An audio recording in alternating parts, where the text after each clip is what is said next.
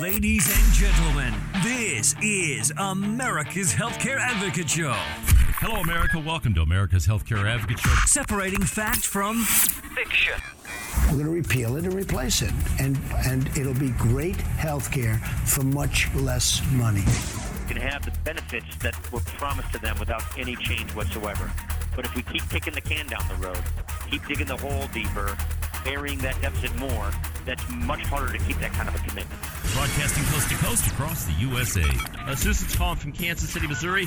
Marcia from Pittsburgh. My very special guest today, Grace Marie Turner, president of the Galen Institute. Welcome back, Grace Marie. Well, Cary, it's a pleasure to be with you, and I do have to say, you are the most knowledgeable about health policy, just superlative.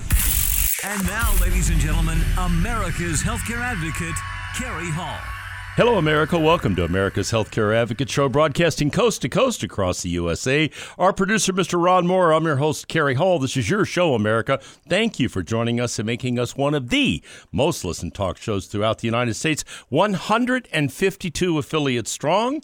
Thanks to all of you in the listening audience. Our two newest affiliates, WNWF-AM in Destin, Florida, and WZGM-AM in Asheville, North Carolina. I want to welcome them to the family and thank all the wonderful people over at our syndicator, Radio America, Juanita Davis, who does a great job for us of promoting our show and getting it out there across the country. So once again, thanks to all the folks at Radio America, and welcome to our two new affiliates in Florida and North Carolina. If you want to learn more about us, our website is americashealthcareadvocate.com, americashealthcareadvocate.com. All the shows are posted up there on a podcast. So this show today, which is going to be the third in our series on Medicare for All, we have a very special guest joining us from the Heritage Foundation today in Washington, D.C. That's the topic we're going to be talking about. Once again, as I said, the show will be posted on the podcast if you want to tell someone about it or listen to it again, whatever the case may be. Also, if you want to befriend me on Facebook, you can do that at Cary Hall, CaryHall, or America's Healthcare Advocate. Either one of those two. There are two Facebook pages. Yeah, I know. I don't know why there are two, but there are, and I just do what they tell me to do. So anyway, having said that, you can go to that Facebook page if you like. Lots of information is up there as well. So joining me by phone today from Washington, D.C., Meridian Paulton from the Heritage Foundation. She is an expert on the subject of Medicare and this whole issue of Medicare for All. I am thrilled to have you on board. Welcome, Meridian. Well, glad to join you. Thanks for having me. Well, as I said, this is our third in the series that we're doing on Medicare for All. And I'm just going to kind of frame this once again for the audience, and then you and I will start discussing this in a lot more detail. So what's going on, ladies and gentlemen, and I told you this in the last two broadcasts, this is a serious topic. It deserves serious discussion. I don't see this as a political issue. I see this as a national issue that affects everybody out there. Because it affects the healthcare system, the delivery of healthcare, what you're going to get, how you're going to get it, and who's going to pay for it. So those are all part of this discussion. There is a big movement in this country right now, and I told you that this is going to continue all the way through 2020 when we have the election, that there are a host of people in government who believe this is the way we should go. This discussion started way back when with Obamacare. That was stage one.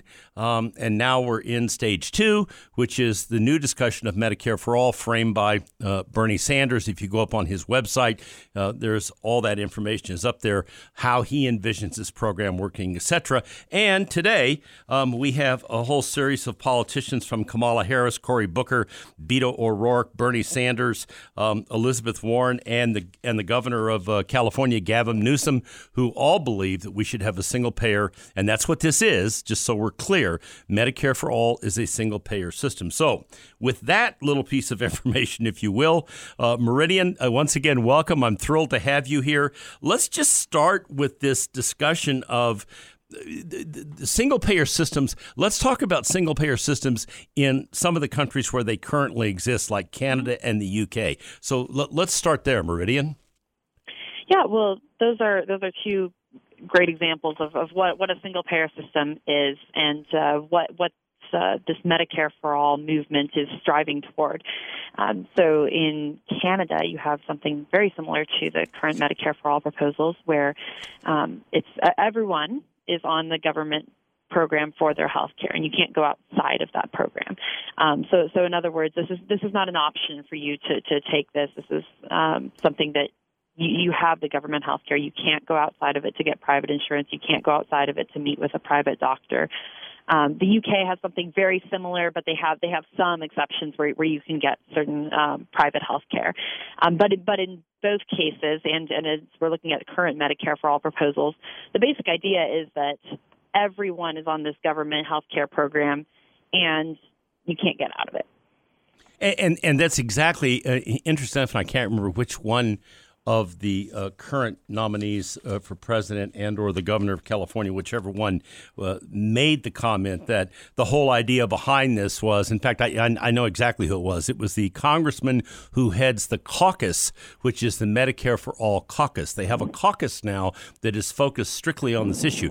And when she was asked the question, will you be able to buy Medicare supplements or Medicare Advantage plans, those of us that are chronologically challenged, me, not you, obviously, Meridian, but me, having said that, currently have access to supplemental plans. I have a Medicare supplement. She said, absolutely not. We're going to get rid of all of that. The whole purpose of the system is to do exactly what you just said. Everyone will be on this system, and there will be no exceptions to that. Am I correct in assuming that?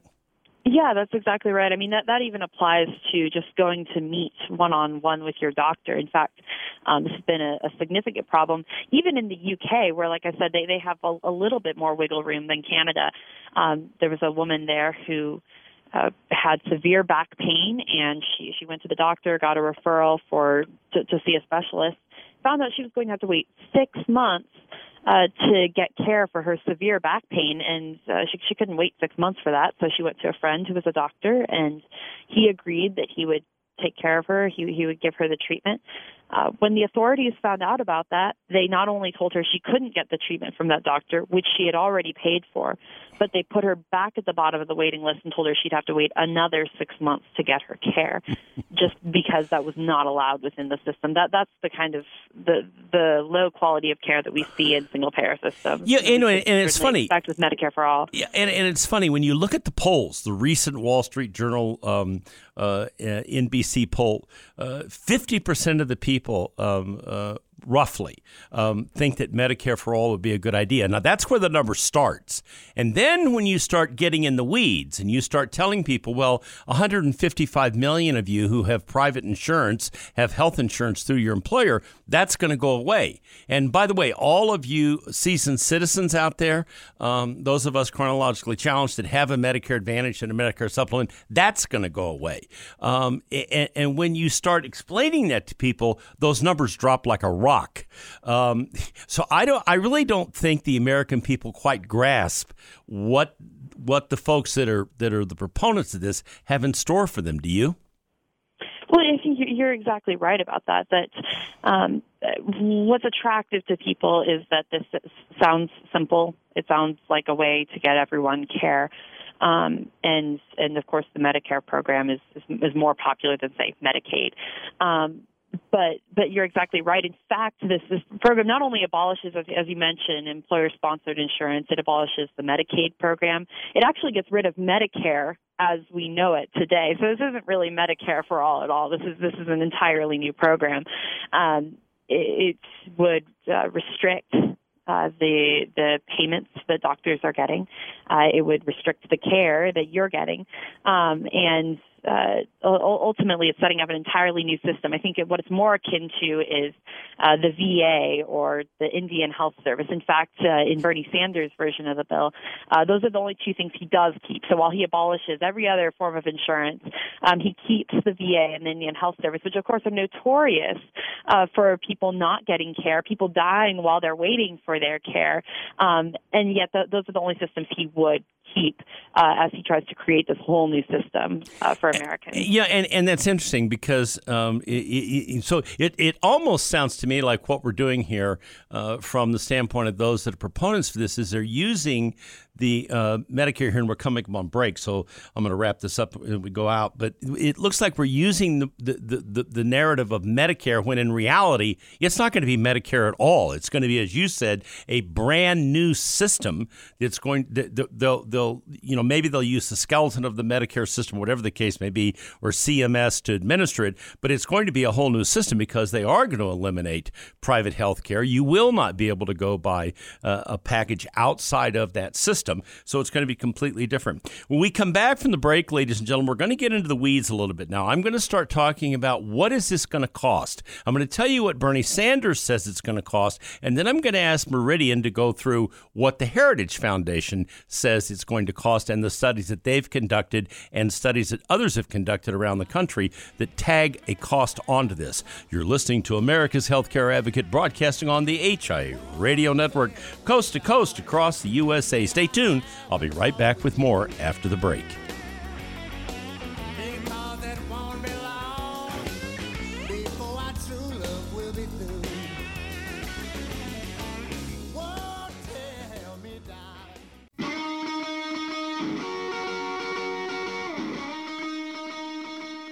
Welcome back. You're listening to America's Healthcare Advocate Show, broadcasting coast to coast across the USA here on the HIA Radio Network. You can find out more about us going to our website, americashealthcareadvocate.com, americashealthcareadvocate.com. If you have a question, a suggestion, anything I can help you with, send me an email from that website. I get a couple of hundred a day. I do answer each and every one of them, not always all on the same day, but they do get answered. So feel free to send me an email, americashealthcareadvocate.com.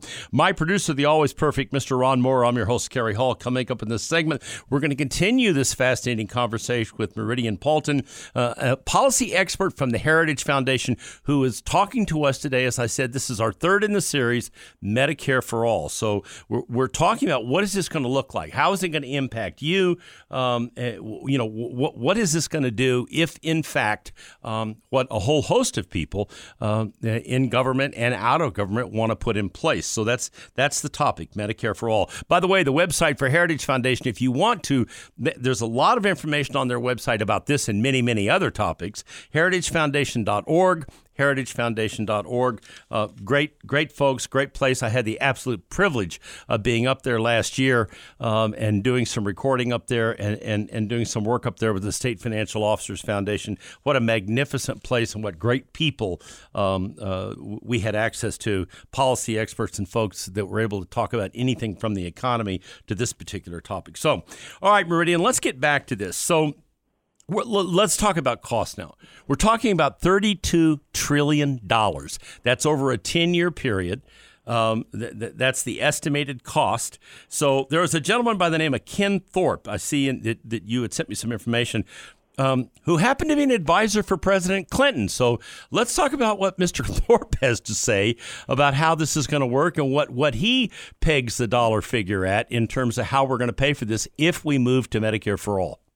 Yeah, I love talking about this because, as you mentioned, he's not exactly the mascot for conservatism, and yet he looks at the cost here to you as an individual, and it's really remarkable because I think it's easy for us to think about, okay, $32 trillion is a lot of money, but we can't really conceptualize what that means for us.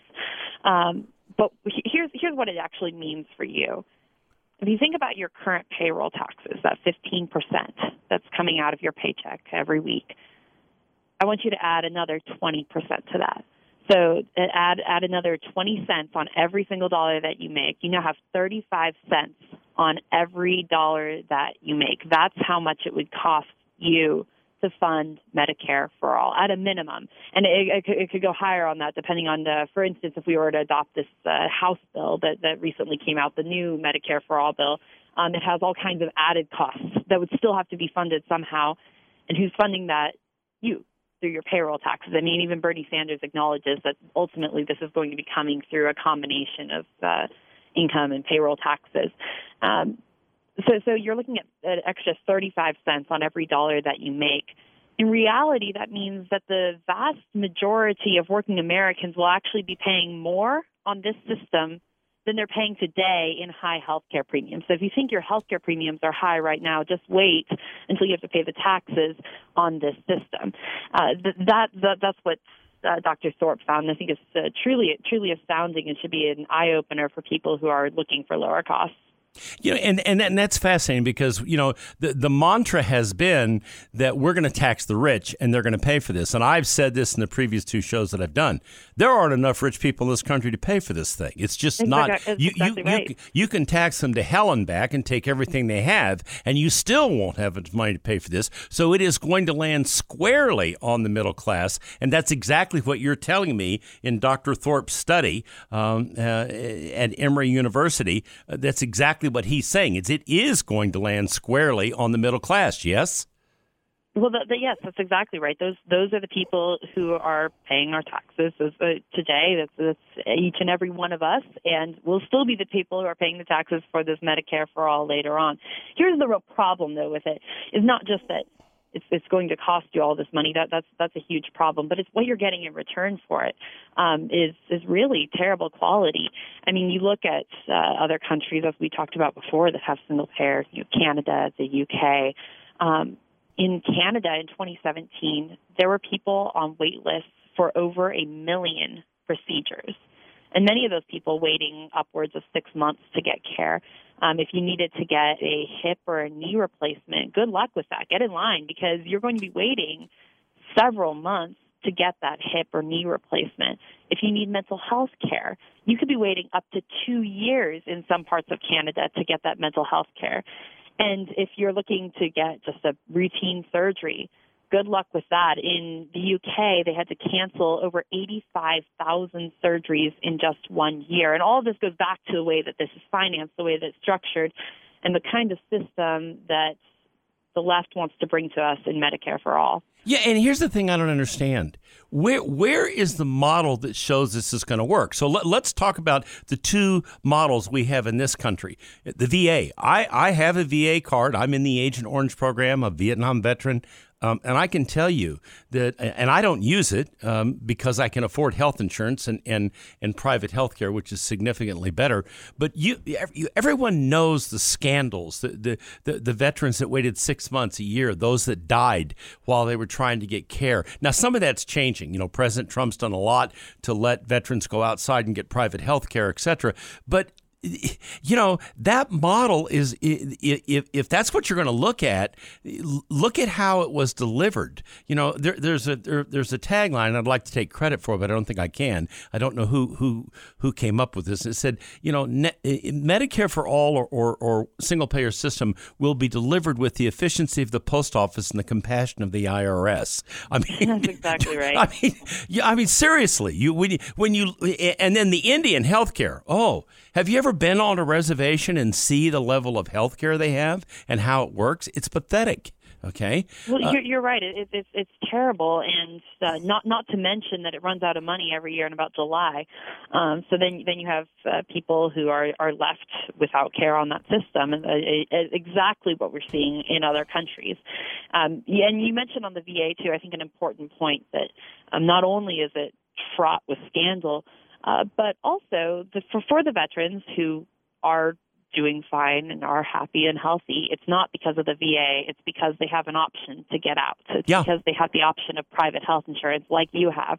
That simply wouldn't be a reality under Medicare for all to all those veterans who've served our country. Well, I'm sorry, you'd be stuck on the VA plan, and your only other option would be the medical plan that everybody else is on that's modeled after something like the VA. Yeah. There's simply no way out. No, unfortunately, there's not, and that's the sad thing about this. And we're coming on the break here as we wrap up this segment. You know, folks, that's the point I want to get across to you. First of all, there is no free lunch. You heard Meridian just cite this study by Dr. Ken Thorpe out of Emory University, a former Clinton official in the Clinton administration, who talked about that 20% additional tax in payroll to pay for this. And we come back to the break. We'll talk a little more about that. But I just want folks to understand when you hear this facade of Medicare for all, it's a single-payer system. It's not going to be the Medicare system. It's going to be something completely different, and it's certainly not going to be the level of care you're getting now. We'll talk more about that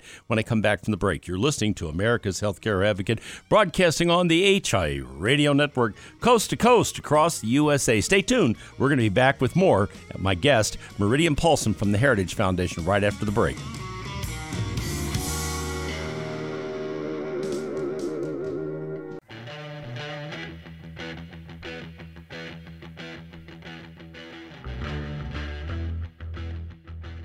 Welcome back. You're listening to America's Healthcare Advocate Show, broadcasting coast to coast across the fruited plain here on the HIA Radio Network. You can find out more about us by going to our website, americashealthcareadvocate.com, americashealthcareadvocate.com. Lots of information up there. There are videos up there on various types of health insurance and plans. If you're interested in learning, you want to understand Medicare better, maybe you want to understand group health insurance, whatever the case may be, lots of stuff on the website. You can go take a look at all that. Also, my guest today, obviously, Meridian Paulton, from the Heritage Foundation, policy expert on health care and this Medicare for All topic. Their website, heritagefoundation.org, heritagefoundation.org, a wealth of information on a host of topics if you want to take the time to go up there and learn a little bit more about the Heritage Foundation and some of the great work that they do. So, all right, so welcome back again, Meridian. We're going to continue this conversation. So this is interesting because on Bernie Sanders' website,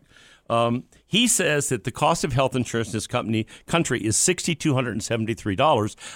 That's what it costs folks today. I think that's actually low, but nonetheless, we'll go with Bernie's number. And then Bernie says that when he puts in Medicare for All, it's only going to cost $472. So you're going to save $5,807. I'm not sure I can square that when I go back and I look at Dr. Thorpe saying, payroll tax goes up to 35%.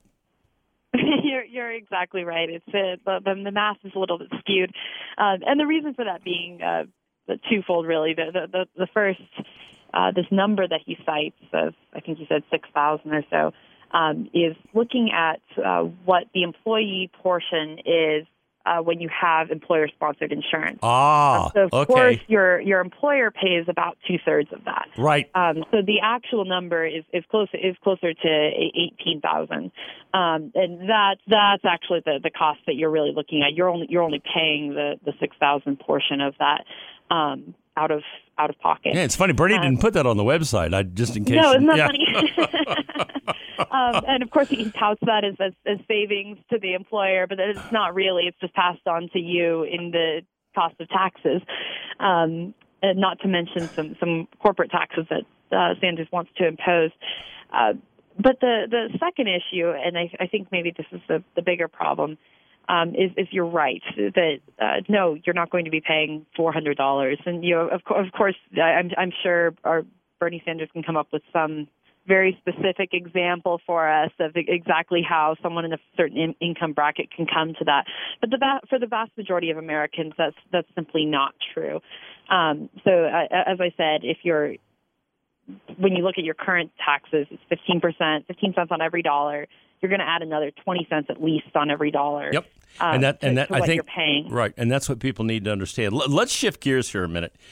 Because this is the other issue that I don't think people really get. And I chatted with you about this on the break during the Obama care debate. The doctors and the hospitals kind of stood on the sidelines. AMA came out and endorsed Obamacare, and everybody threw rocks at the health insurance companies because they're all boogeymen. And so Obamacare got passed, and that we can see how that's worked out. Having said that, this time they're not on the sidelines, Meridian. This time I see doctors and hospitals, American Medical Association, American Hospital Association. They're heavily engaged in this conversation, and they are not for Medicare for All. So why would that be? Well, yeah, I think there's two big reasons. One is simply a fiscal consideration that, yes, their payment would get substantially cut by this. But that actually matters for you as a patient. I think it's easy to think that, that kind of payment structure just means that life is cheaper for everyone. That's not entirely the case. If you look currently at the Medicaid or even the Medicare program itself, where physicians are paid less and they have to do an enormous amount of paperwork just to get whatever payment it is, to file all that with the government. Many times those physicians simply won't accept patients who have Medicaid or Medicare. It's especially bad in the Medicaid program, which is more similar to what Bernie Sanders would have, where these doctors are getting paid a very small percentage of the regular market rate. And then on top of it, as I said, in order to just get that small percentage, they have to file oodles of paperwork to do that. So this really creates a huge challenge, both administratively and fiscally, for our friends in physicians. Yeah, and it's interesting because one of the things that Bernie Sanders says on his website is that, yes, he admits that doctors and hospitals are going to be reimbursed less. He doesn't say how much less. I can certainly quantify that. But having said that, one of the things that he says is, well, they're going to make up for it because they're going to spend nearly as much time filing paperwork with insurance companies. Oops. Go ask the doctor how much time they spend filing paperwork with CMS and Medicare when they service Medicare patients. So to your point, you're going to replace one system with a different system. There's still going to be paperwork. There's still going to be requirements. You're still going to have to go through a process in order to bill and get paid. So that's not going to go away, and that's not going to change. But here's the other thing. Private health insurance reimburses at a level that is 70 to 175% greater than Medicare, not Medicaid, Medicare. And having said that, when you take away that money, but that's that 155 million in this country that are on employer-sponsored health care, you're going to shrink access. We've already got, 50,000 doctors that are refusing to take Medicare patients now? I think the number's somewhere around there. So where are we going to be when you shrink that payment program down? And what's that going to do to putting doctors in a pipeline for specialty, neurologists, OBGYNs, oncologists, go through the list. What is that going to do? Well, it's inevitably going to be driving physicians out of the system, or at least making it a lot less desirable practice environment for those physicians. And we've already seen this in other countries, particularly in the UK. So if you look back a couple of years ago, they had some major problems with their emergency rooms where doctors were getting paid very, very little. They were getting So if you compared the nurses' wages, for instance, in the UK, it was somewhere close to half of what a similar nurse would be getting paid in the U.S. So they're getting paid very little to begin with, and then because the system is very cost controlled, that means that just by virtue of that, there's less physicians in any one hospital, in any one medical practice, because the government doesn't want to pay as many of them. That means longer hours for these doctors, which means more mistakes, which means just more tense practice environments. And as a result, about 1 in 4 of these emergency room doctors were leaving to go practice in other countries because they simply didn't want to put up with it anymore. Wow. I saw a news article recently of some doctors who they didn't want to leave for another country, but they decided they would rather go work for the local supermarket, and they did. They chose to work for the local supermarket rather than continue their medical practice because it simply wasn't worth the strain, and both financially and just in terms of the stress levels. That's remarkable. I mean, really, seriously. I mean, it's funny in one sense to hear, they would rather go work in a supermarket than be doctors after all the training in school they go through in the whole 9 yards. But obviously, that system isn't working all that well and doesn't continue to work all that well if that's what they're dealing with. And I assume that there's got to be a similar set of circumstances in Canada. Am I right or wrong about that? Well, you are right that's definitely a problem. I don't think it's as prevalent of an issue. They have, like I said, a little bit different financing structure there. You don't hear about it as much. But the bigger problem there is that they simply ration the care, and so the focus is more on restricting the number of doctors and then also restricting how much they're working. So that has huge problems for the patient. So as I mentioned before, just these atrocious wait times that you'll hear about in Canada, up to 2 years for your mental health care, months and months to wait for a hip or knee replacement.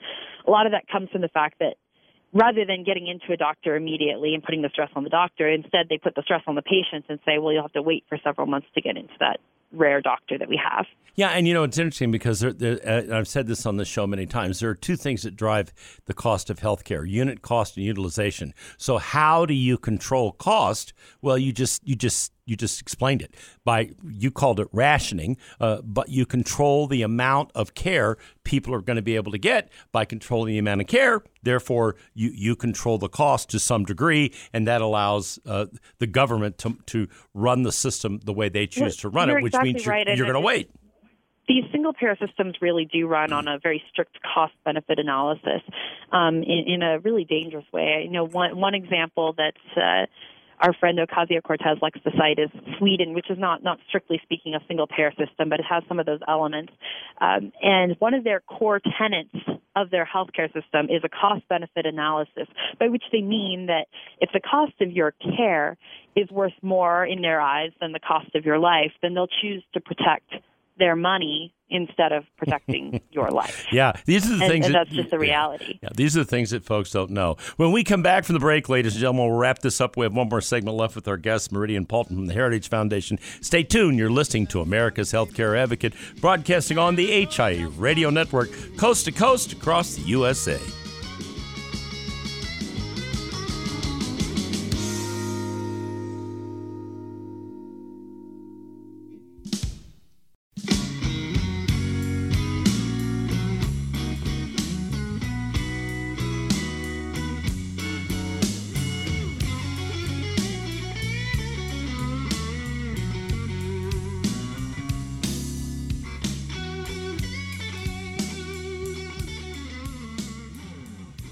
Welcome back. You're listening to America's Healthcare Advocate Show, broadcasting coast to coast across the USA here on the HIA Radio Network. You can find out more about us by going to our website, americashealthcareadvocate.com, americashealthcareadvocate.com.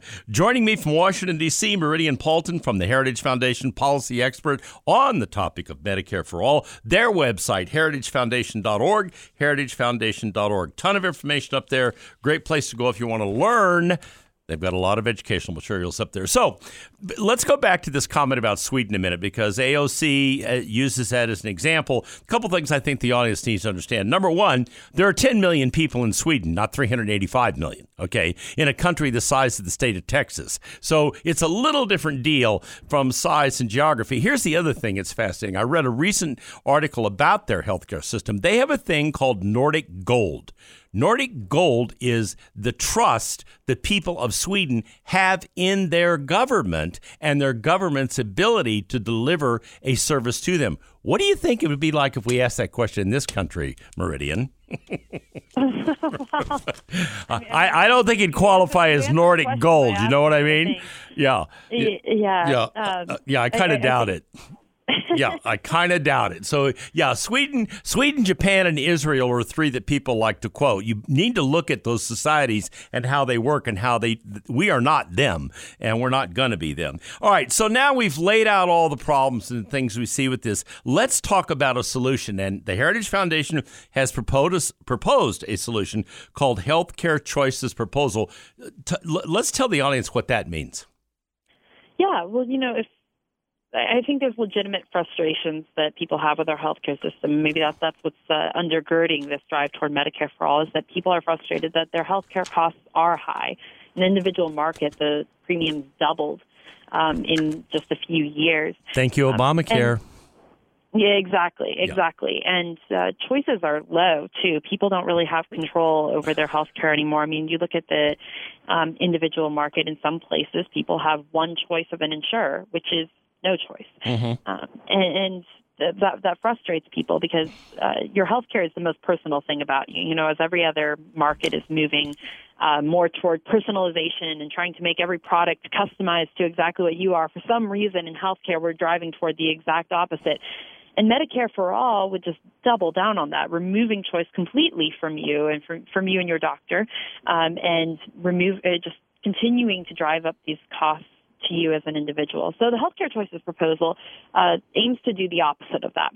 It aims to bring choices back down to you, put these decisions in your hands, and to drive down the cost of healthcare, or the cost of your premiums, rather than increasing that cost even more. And the way it does this is really pretty simple. It says that instead of bailing out insurers, we're going to focus on via the vehicle of the states, bringing these choices back to you, targeting assistance toward the individuals who actually need it the most, and requiring states to ensure that everyone has a choice of their healthcare plan. So that doesn't matter if you're in Medicaid, if you're stuck in a difficult government healthcare program. You still have the option to get out and get private care. That's something that doesn't exist today, but that's something that we want to see under the Healthcare Choices proposal. Yeah, so and that's interesting because the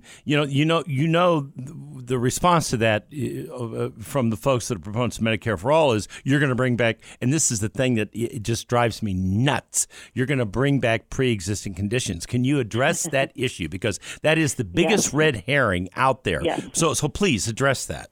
Yes. Well, first off, I think you allude to it. I mean, in some sense, everyone has a pre-existing condition, right? That's the argument that the left is trying to make here. No, the healthcare choices proposal retains protections for the sick. That's not a non-issue here, and that really is a red herring that the left would try to bring up. In fact, what the healthcare choices proposal does is it says that we need to target those who actually need assistance, because currently vast majority of our money is going to bail out insurers, to bail out those in control, to take control out of the hands of the individual and put it in the hands of bureaucrats, and that's not what we want. Instead, we say that, all right, if a state is going to get this money for its healthcare system, it has to target the money towards the sick and the poor, and toward getting everyone choices, toward bolstering the private insurance market, so that you're not trapped in a system that leaves you without a doctor, like the Medicaid system can sometimes do, so that you're not trapped in a place where you only have one choice, aka no choice of an insurer, but instead that you have choices of what kind of insurance you're going to get, or maybe not even insurance, of what other coverage options you're going to pursue that best meet your needs for your family. That's the kind of policy vision that the healthcare choices proposal has, the vision for allowing people to make the decisions that are best for them at a cost that's lower to them as well. So in a nutshell, basically what you're doing is you're saying to the states, here is a block grant for X number of dollars. In order to access this money, you're going to have to make sure you're providing care to those people at the bottom of the ladder that don't have access to that care, or who are currently getting a subsidy. Because if you're getting a subsidy right now in Obamacare and it's 90%, you're happy. So so basically what you're saying is we're going to take care of those people, but the other folks who are the people, especially in the private health insurance market where they're not on a group health insurance plan, they can't even buy health insurance now because the cost has gotten so ridiculous. You're gonna change that and open that marketplace up to allow people to do what they need to do. It sounds like it might make a lot of sense, and it certainly would be worth taking a look at. So thank you very much for coming on today and doing this. I hope to have you back. I'm certain we'll be more discussions about this, Meridian. I'd be happy to do that. Yeah, I don't think the topic's going to go away anytime soon. Do you? I don't think it will. No, probably not. Well, thank you again. She is Meridian Paulson from the Heritage Foundation, a policy expert on the subject of health care and a single-payer system. And now, ladies and gentlemen, I leave you with this thought from Albert Einstein. The one who follows the crowd will usually get no further than the crowd. The one who walks alone is likely to find himself in place no one has ever been. Remember, friends, it's a funny thing about life. If you refuse to accept anything but the very best, you most often get it. Thank you for listening to America's Healthcare Advocate Show here on the HIA Radio Network, coast to coast across the USA. Goodbye, America.